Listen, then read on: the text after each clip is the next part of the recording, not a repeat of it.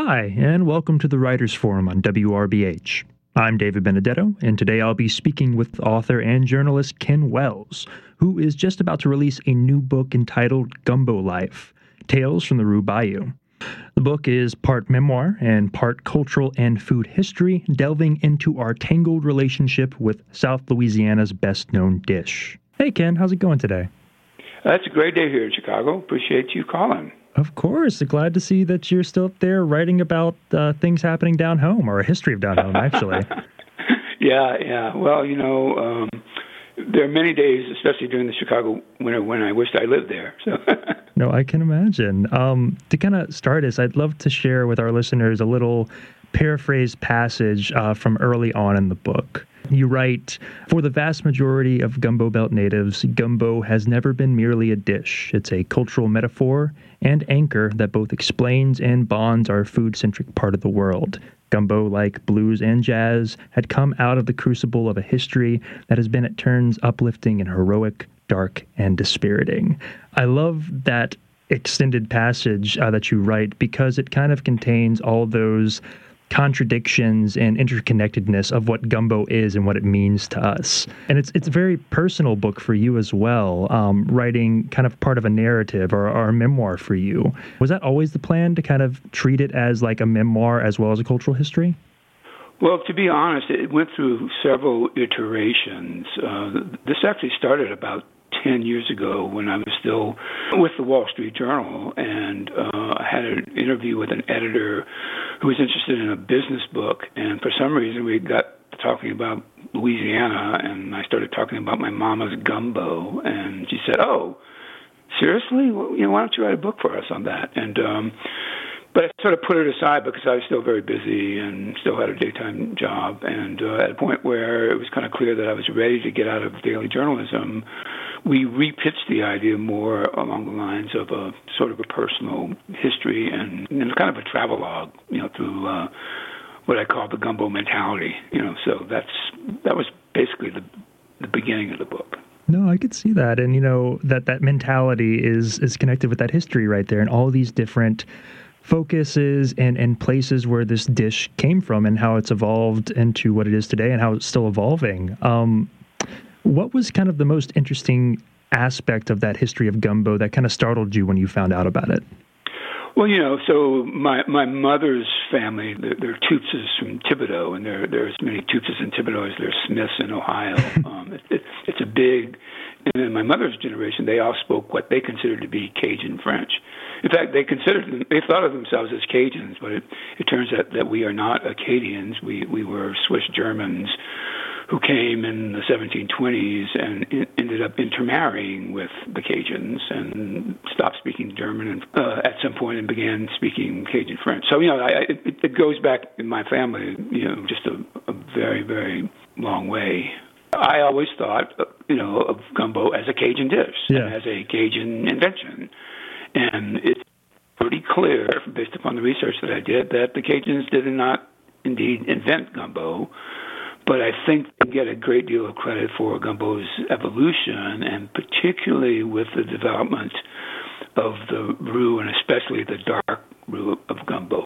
But, the shock to gumbo world, for about 50 years, the reference that put gumbo in the Cajun camp was in 1804, interviewed by a French journalist traveling Bayou country named C.C. Robin, and he had gone to a bal de maison, a house party somewhere between Baton Rouge and New Orleans on the Cajun coast, and had gumbo and saw them eating gumbo, and for a long time that stood as sort of the reference, and everyone, well, it's got to be a Cajun dish. And then a woman who has been doing incredible research in slave genealogy had been sleuthing through a New Orleans case involving runaway slaves back in 1764, and holy cow, she finds this reference to Africans cooking filet gumbo in the French Quarter in 1764, which is about the time the Cajuns were starting to arrive.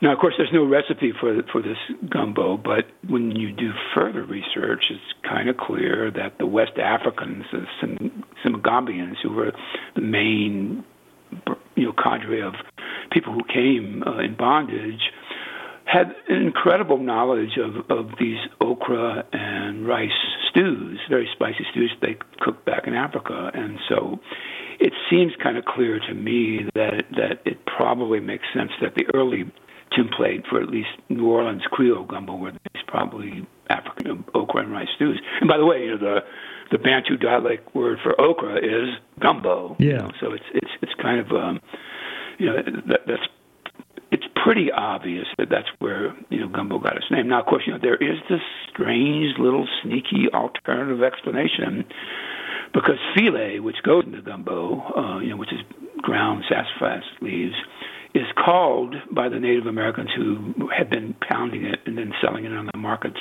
in colonial Louisiana for years. It's called combo, Kombo, and sounds like gumbo.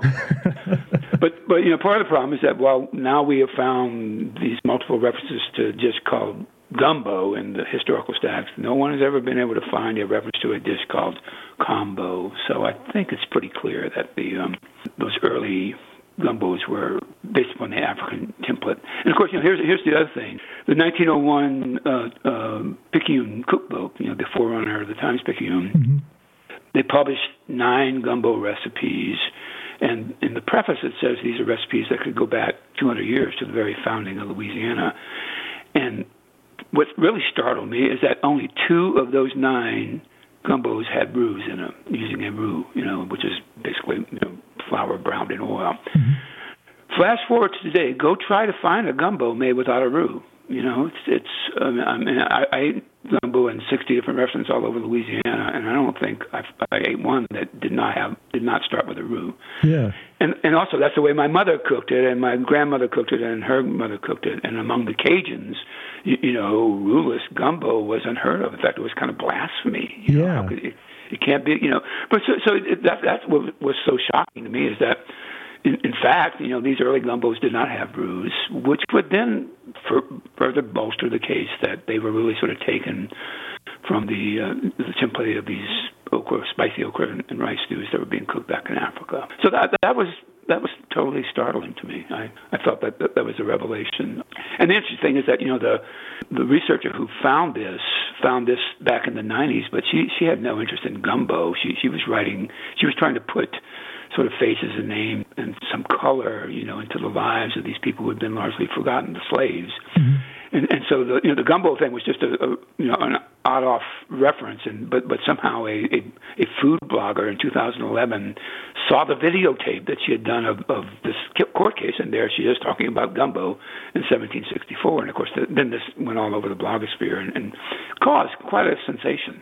I can imagine, and it's so interesting. She's looking for kind of identifying factors for this population that's been erased from history, and here you find this kind of side comment that is kind of this dish defines South Louisianan culture in some ways, and to kind of have that being the origin of it is really kind of interesting and unique, and kind of places a lot of things into question regarding how people identify themselves in South Louisiana here.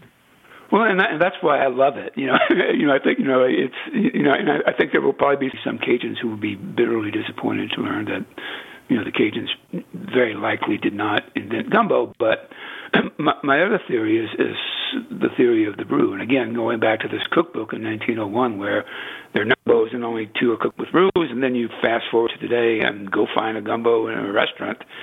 And then in many homes, that's not cooked with roux. So it's pretty clear that the roux style has come to dominate gumbo. And in my mother's family, who consider themselves Cajuns, my mother cooked with a roux, my grandmother cooked with a roux. I'm pretty sure her grandmother cooked with a roux. So the Cajuns have a long, and I've talked to other Cajun families who have recipes going back to the 1820s. Wow. And those are all roux-based recipes.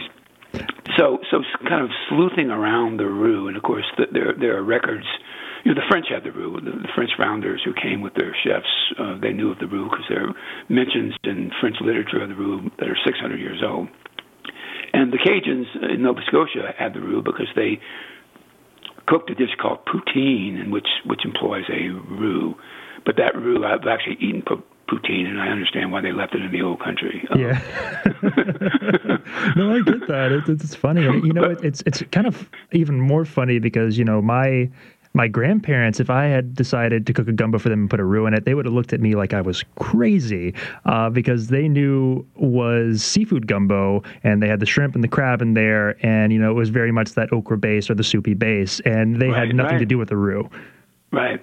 Yeah, and I've found lots of people, since then who do cook with roux, but basically speaking, again, I ate gumbo in 60 different restaurants spread across 15 Louisiana cities just to get a pretty good sample, and I don't think I ate a single gumbo that didn't have a roux. So I'm talking this over with a historian named Ryan Brasso, who is actually at Yale. He's a guy from Lafayette, and was asking him about what he knew about the roux, and he said, "Do you know what the secret is? Do you know what the secret, the development of the dark roux? You know what my theory is?" And I said, "No, I'm dying to hear it. What is it?"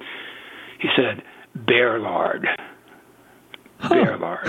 And wait, okay, back up. What about bear lard? He said, "Well, okay, just hear me out. Butter was basically non-existent in colonial Louisiana. We didn't have dairies, for the first 80 years. The Germans finally. Vegetable oil really was not invented, in mass until, the late 1800s, as far as I was able to tell. So the primary cooking fat in colonial Louisiana, in fact, colonial America, were animal fats. And in Louisiana and in parts of the South, the most ubiquitous animal fat was bear lard. And it turns out that bear lard has a much higher smoke point than even other animal fats. And therefore, if you cook with bear lard, it would allow you to make a substantially darker roux than was possible with other kinds of animal fats. Oh, that's interesting. Okay. So I'm going, well, yeah, come on. I mean, really, was there that much bear lard? And the guys, well, I'm still doing research. So I started doing my own research, and dang, there's a town in Arkansas called Oil Trough, Arkansas, and it's on the White River. And if you go read both the Wikipedia entry and then the official Arkansas tourism website, and you look up Oil Trough, well, it turns out that around the early 1800s, that area of the White River had a huge surplus of bear, and there were a lot of bear hunters, and they harvested literally hundreds of bears. They rendered the fat, the lard, put it in big oak barrels, shipped it down the White River to where? New Orleans. Isn't that great? Isn't that great? So clearly, somebody down there, and most likely the Cajuns, were cooking with bear lard and making their roux out of bear lard, and hence we have the evolution of the dark roux, and especially when you look at what I call the Cajun Prairie, the Lafayette and that area in southwest Louisiana, south of I-10. That roux it tends to be really, really, really, really dark roux, and so one of the theories now in my book is that that bear lard played a significant role in the evolution of the roux. And here's the other funny thing, I have some bear lard. Really? Yeah, I got some, and I'm trying to get it to Louisiana. It's kind of tricky because I'm not sure I can carry it on the plane because it would be more than 3 ounces, and they would confiscate it, and then I would be heartbroken. But I'm trying to get it to Louisiana and cook a bear lard roux gumbo to test this theory. And there are two theories, right? Can we really make a super dark roux, which would be one of the things, and then what the hell will it taste like? Yeah, I'm interested in that because, I know that you're always seeking after that high smoke point, and I've used a bunch of different oils in my own creation of the roux, but I'd be very interested to hear about your bear lard experiments. Well, so I've actually done some sleuthing. I got my bear lard from the guy who runs Bear Hunter magazine. And he's a bear hunter, and I got it because I explained to him this theory, and he was just, oh my God, this is so great, so what a great thing, to happen for bears. But he has this, and when I found him, and I went on his website, he has this rapturous description of when you see a big slab of bear fat, it's redolent of the oak and deciduous forests of eastern Arkansas. Well, it turns out that, what bear lard tastes like is basically the last thing the bear ate. So Yeah. if this bear indeed was, gorging on acorns and sweet berries, the lard ought to be very sweet and good. But if the bear was eating carrion, Yeah. or salmon, or fish, then it might not be so great. It's so, true. Very we'll interesting see. notes there. We'll see what happens. That's kind of fascinating. And I know a lot of the history of roux and its incorporation in modern times has been the work of chefs like Paul Prudhomme. Oh yeah, sure, yeah. And that's tied into what you call the gumbo diaspora, where this once kind of like termed peasant dish was made to be an identifying factor of what Louisiana is and what Louisiana cuisine is. Could you talk a little bit about that diaspora and just kind of like how you've seen it in your travels since leaving Louisiana? Yeah. Well, as I say in the book, in 1975, when I went off to grad school to Columbia, Missouri, and I'd never been to Missouri, so I had no idea what Missouri people ate. They had no concept of gumbo. One person thought it was some subset of voodoo. They had no idea. And if you wanted gumbo, you had to cook it yourself. And then later, sometime probably around 2002, I took a cross-country trip. Well, actually, I took a car trip from Minnesota and the headwaters of the Mississippi River all the way down to New Orleans. And I began to discover gumbo, and my theory then was that it had begun to spread, and it wasn't good. There was no good gumbo there, but you could, there was gumbo in name only. But word had started to leak out, and then fast forward, you have what I call the gumbo missionaries like Paul Prudhomme and John False, who, as they begin to see an interest, and the other part of this equation is, it was the breakout of Louisiana music, Cajun and Zydeco, Mm-hmm. and then really the explosion of tourism to New Orleans and to the Gumbo Belt that really happened, beginning in the mid to late 70s. I mean, look, Jazz Fest in 1970 had 300 people there or 500 people there, and now it gets 1 million people there. Yeah. There were 47 million visitors to Louisiana last year, and in 1970 there were probably 7 million, and part of this is food-driven. I mean, they come and they eat, and they go, holy cow, what is this stuff? I mean, It's just really, it's really pretty amazing. And so everybody has, great stories. Paul Prudhomme sets up on the Tony Upper West Side of New York and starts serving gumbo and all these other great creations, and the lines are 6 blocks long, and the health mounties come in and see flies in the temporary kitchen and threaten to shut him down. And Mayor Ed Koch comes forward and says, "That's bullshit. You're not going to shut this guy down. I love his gumbo too much." So it's kind of crazy that you suddenly have these spectacular politicians intervening on behalf of Louisiana chefs just so they could keep the gumbo truck going. And that's what people knew. We were onto something. I mean, it's just if our food, and again, the great thing about our area is that it's not just gumbo, but we have invented a way of cooking, the only truly authentic sort of regional cuisine in America. And if you do these dishes with love and care and just pay attention, they almost never fail. And this is what people were realizing. 3 days ago, I had gumbo in a restaurant in Chicago called Heaven on 7.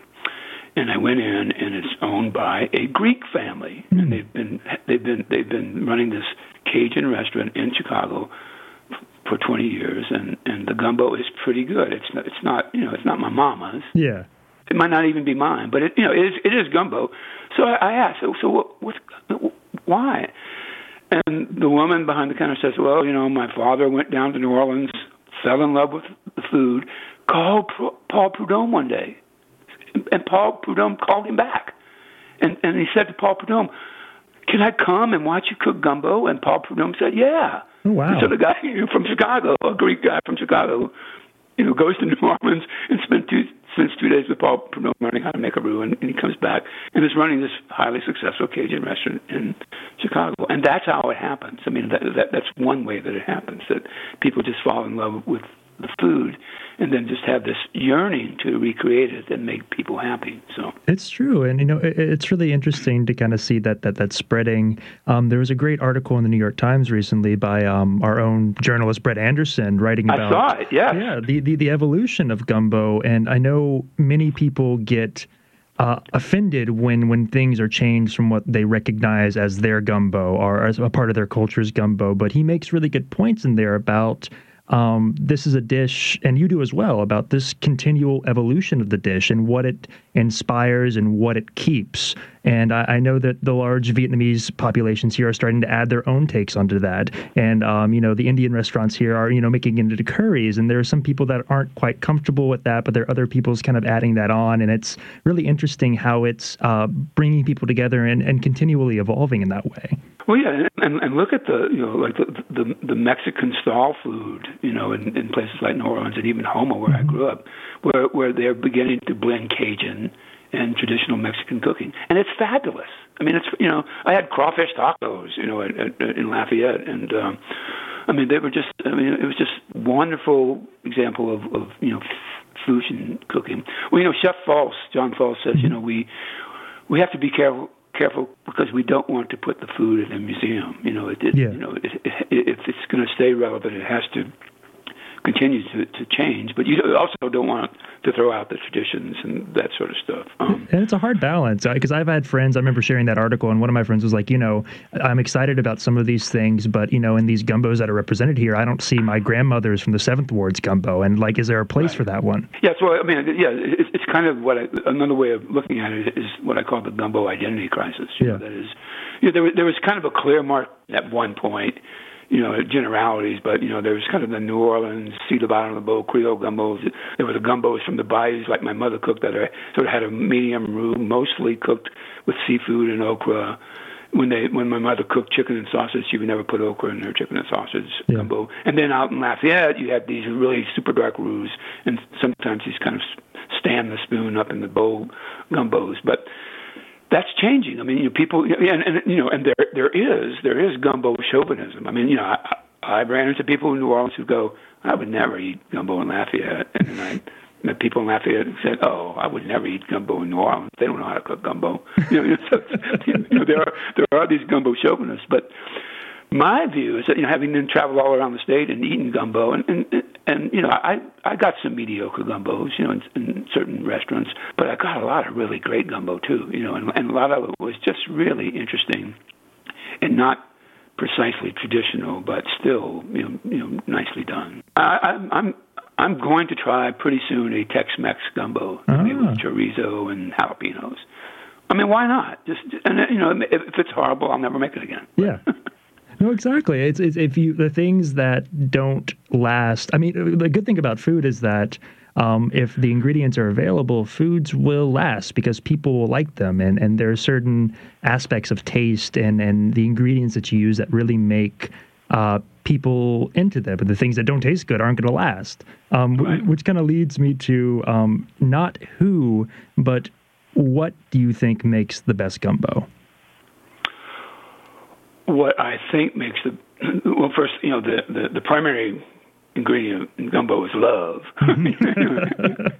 Really, seriously, it's like the way that my mother taught me how to make gumbo. It was this just sort of boundless patience, especially about getting the roux right, and sort of talking me through it and that sort of stuff. And my preference is gumbos with roux. I have a sister-in-law who cooks a delicious roux gumbo, but she uses so much okra that I find it's too sweet in a strange way. I just have very eclectic. I have an eclectic gumbo palate, and as I was saying, I didn't run across much that I did not like, and where I didn't like it, I just felt like it was cooked by people who were not paying attention. They just had not. They missed the roux, and they missed the spices, and it was rather bland and prosaic. But I was impressed in the main with the stuff that I ate. And then sitting. I said in the book, but sitting in Commander Palace's kitchen and sort of gobsmacked as Tori Maffeo begins to put foie gras in the gumbo. It's like, whoa, wait, time out. My mama is rolling in a grave. Yeah, exactly. Oh, that's funny. It was. I mean, seriously, it was seriously good. It was serious. I mean, you can imagine how rich it would have been. It really was that rich. And it's the kind of thing that I wish I had a cup up in my freezer so I could take it out and see if it still tastes the same way. Yeah, no, exactly. I can see that. I'll just have to go back. No, I think that's lovely. And you're talking about love in the gumbo. One of my favorite aspects of cooking it is the long roux making process. I could blast it and probably be done in 15 minutes if I wanted to. Yep. But I love having that beer. I love the stirring process. I love the kind of care you have to put into making sure it turns just right and watching the evolution of color, right? That's the zen part of the gumbo making, to me, and you're absolutely right. And, my favorite roux quote was interviewing Marcel Bienvenu, who teaches at the John Foss Culinary Institute and has written her own book about gumbo. But she said, you know how long it took my mama to cook her roux? 3 martinis. And that is quantifiable time right there. There you go. Yeah. I love her mama's attitude. Yeah. Well, Ken, I know our time is running short, but before you go, I did want to ask you, what are you reading right now? And also, I know you're going to be coming to Louisiana soon for this book. And what are some places and dates people should be putting on their calendar to come and see you? Well, let me deal with the dates first. I'll be there Monday, March 11th at Octavia Books. And I believe the event is 6 to 7:30, but it's not up on their website yet. And then on Saturday, March 30th, I'll be at the Tennessee Williams Festival in New Orleans on a panel about memoir writing. Oh, fantastic. And talking about the gumbo book, too, as well. Oh, cool. Well, excited for that. And then what are some books that you've been reading or articles that have been keeping you busy? Well, here's a funny thing. When I'm actually in the middle also of trying to finish a novel, which is based in Louisiana. Oh, wow. And when I am writing novel or working on other books, I kind of go off reading in a strange way. Yeah. But I do read. I mean, I do read magazines, and like I don't know if you're familiar with Garden and Gun. Yeah, of course. But I pore over that. Two of my good friends, Julia Reed and Roy Blunt Jr., write for that magazine, and it's always fun. I read my Louisiana cooking magazine religiously. Just because I want to kind of stay up. Yeah. On what's going on. But that's about it for now. And once I'm done with the novel, I will then go back to sort of devouring other kinds of books. Well, that's good. Do you have a name for the novel or anything you can reveal about it yet, or is it still in the private stage? It is tentatively called Olivia and the Swamp Boy. Okay. And it's a young adult survival novel set in the great Atchafalaya Swamp. Okay. Is there any bear lard involved? Well, I'm thinking about stirring some in. Well, Ken, I'm excited for that then. And I wanted to thank you again for coming on. It was a pleasure speaking with you. Oh, thanks for having me. I really appreciate it.